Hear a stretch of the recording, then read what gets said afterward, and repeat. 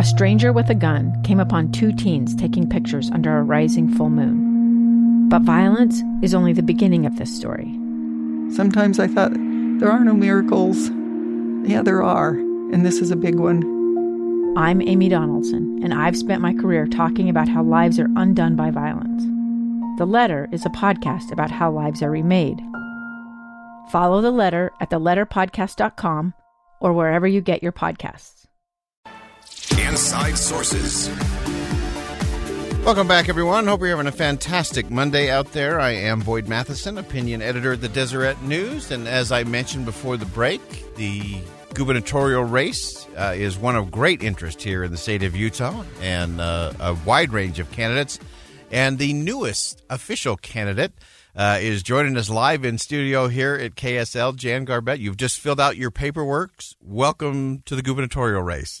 Boyd, I have. I just got back from walking across the street to file my intent to gather signatures at the Lieutenant Governor's office. Okay. So you are the first to officially talk to me after that exciting time. So I posted it on my Facebook, and I'm ready to tell people I'm ready to run in this race. All right. Well, let's get right at it. So again, Jan Garbett, newest entrant into the gubernatorial race, just filed to collect signatures. So give us I always like to start with the why. These kind of races are tough and challenging and crazy. Why get in this? What motivated you to get in? Boyd, I was considering a different race. And last December, I did some polling, and I thought running for Congress would be a great path forward for me. And I'm so concerned about national issues, but there's many issues here in our state that really keep me up at night, too. And I thought from the slew of candidates, one thing, and from what I found out a few weeks ago, I learned something new. So let me explain that a little bit. Yeah. From my polling, I really thought the best path forward was to run for Congress against Chris Stewart. And I have been working for months to prepare for that run. Mm-hmm. Well, the Silicon Slopes had a gubernatorial debate. I was on my way over there for some of the sessions, but my husband was able to actually attend the debate. And he came home, and there in our kitchen, he said, Jan, you won't believe what I just heard. And he explained that the moderator was asking the candidates their opinion on President Trump. And of course, he first asked Jon Huntsman, who initially started talking about mental health. So I was thinking, is he talking about President Trump and mental health? But then he paused and said, and now to answer your question, President Trump is just great. He's kept us out of war. He's been tough on China. And he went down this list of accolades for President Trump. And the moderator stopped him and he said, you have no problem with the call to Ukraine. And Jon Huntsman just said, no. Whoa. The moderator then asked Spencer Cox, whom my husband said he kind of hemmed and hawed, but said, yes, I support the president. Then he went to the next candidate. I think it was Greg Hughes. And, of course, we know Greg Hughes, a great guy. We really like Greg Hughes. But Greg Hughes, of course, is a very strong President Trump supporter. The moderator stopped at that point and he said, is there anybody here that disagrees with this? My husband said there was not any response to that. And in that room, in the Salt Palace, of 15,000 people, he said you could almost hear the air leave the room. I bet, yeah. Interesting. So he came home and told me that. Yeah. That was information I did not have with my polling in December. I thought we had some moderate choices, and I thought we had governors who would represent our values. Okay, so that was really the driving force. That's kind of the against in terms of the Trump administration and the relationship. And Utah obviously has a really interesting relationship with President Trump. You have ardent supporters and ardent those who are against him, and so that's an interesting split there. So that's clearly a catalyst for you in terms of the not necessarily an anti-Trump, but definitely giving another alternative to the president. I think is fair. And so now let's shift to the other portion of the program, and that is the what you are for. So give us your vision of what are you for as a governor. What does that look like?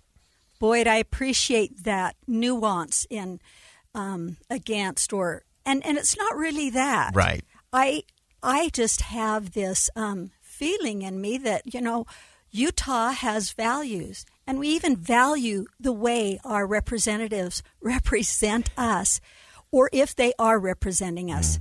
I don't feel like my values have been represented in Congress. That's why I was running against Chris Stewart.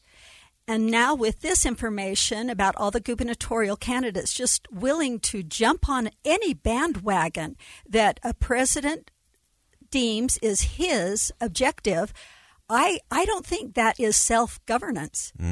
I am not opposed to talking and finding out the best solutions, but our opportunities, it's our right, and it is our responsibility to govern ourselves. I mean, we have such an incredible, delicate democracy that we should be defending, and it's the way we defend it. It's, we don't put on boxing gloves. We lead with benevolence. We lead with a heart to justice. Yeah.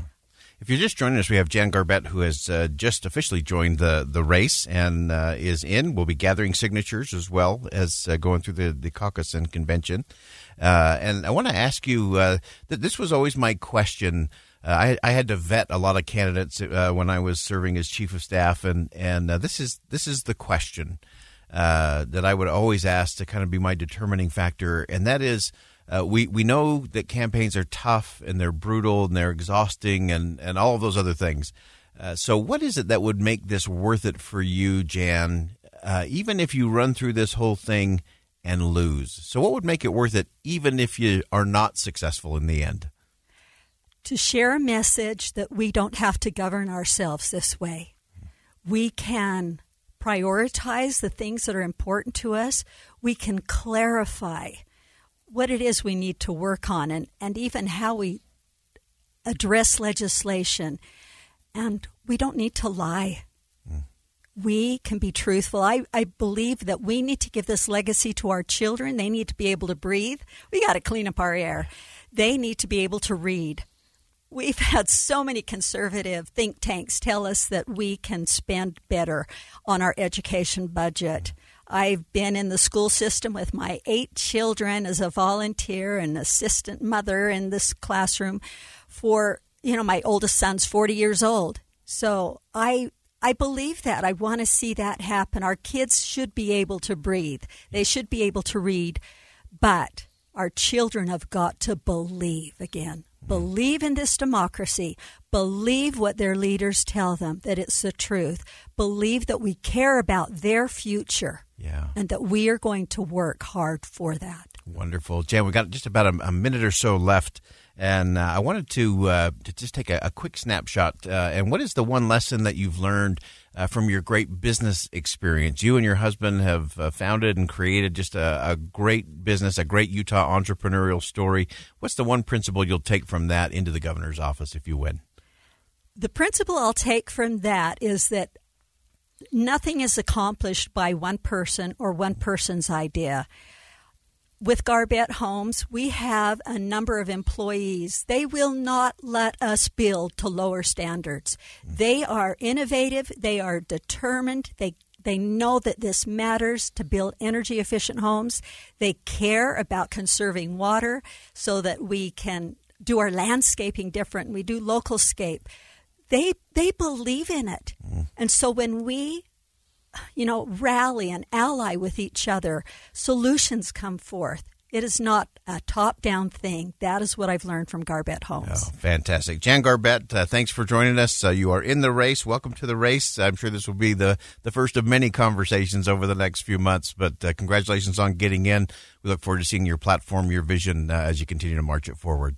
Thank you, Boyd. It's been a pleasure to be here. All right, very good. We're going to go ahead and step aside for our bottom of the hour news break. When we come back, we'll have my interview with Tulsi Gabbard, representative from Hawaii and currently running for the presidency. I'm Boyd Matheson. You're listening to KSL News Radio Inside Sources. We'll be right back.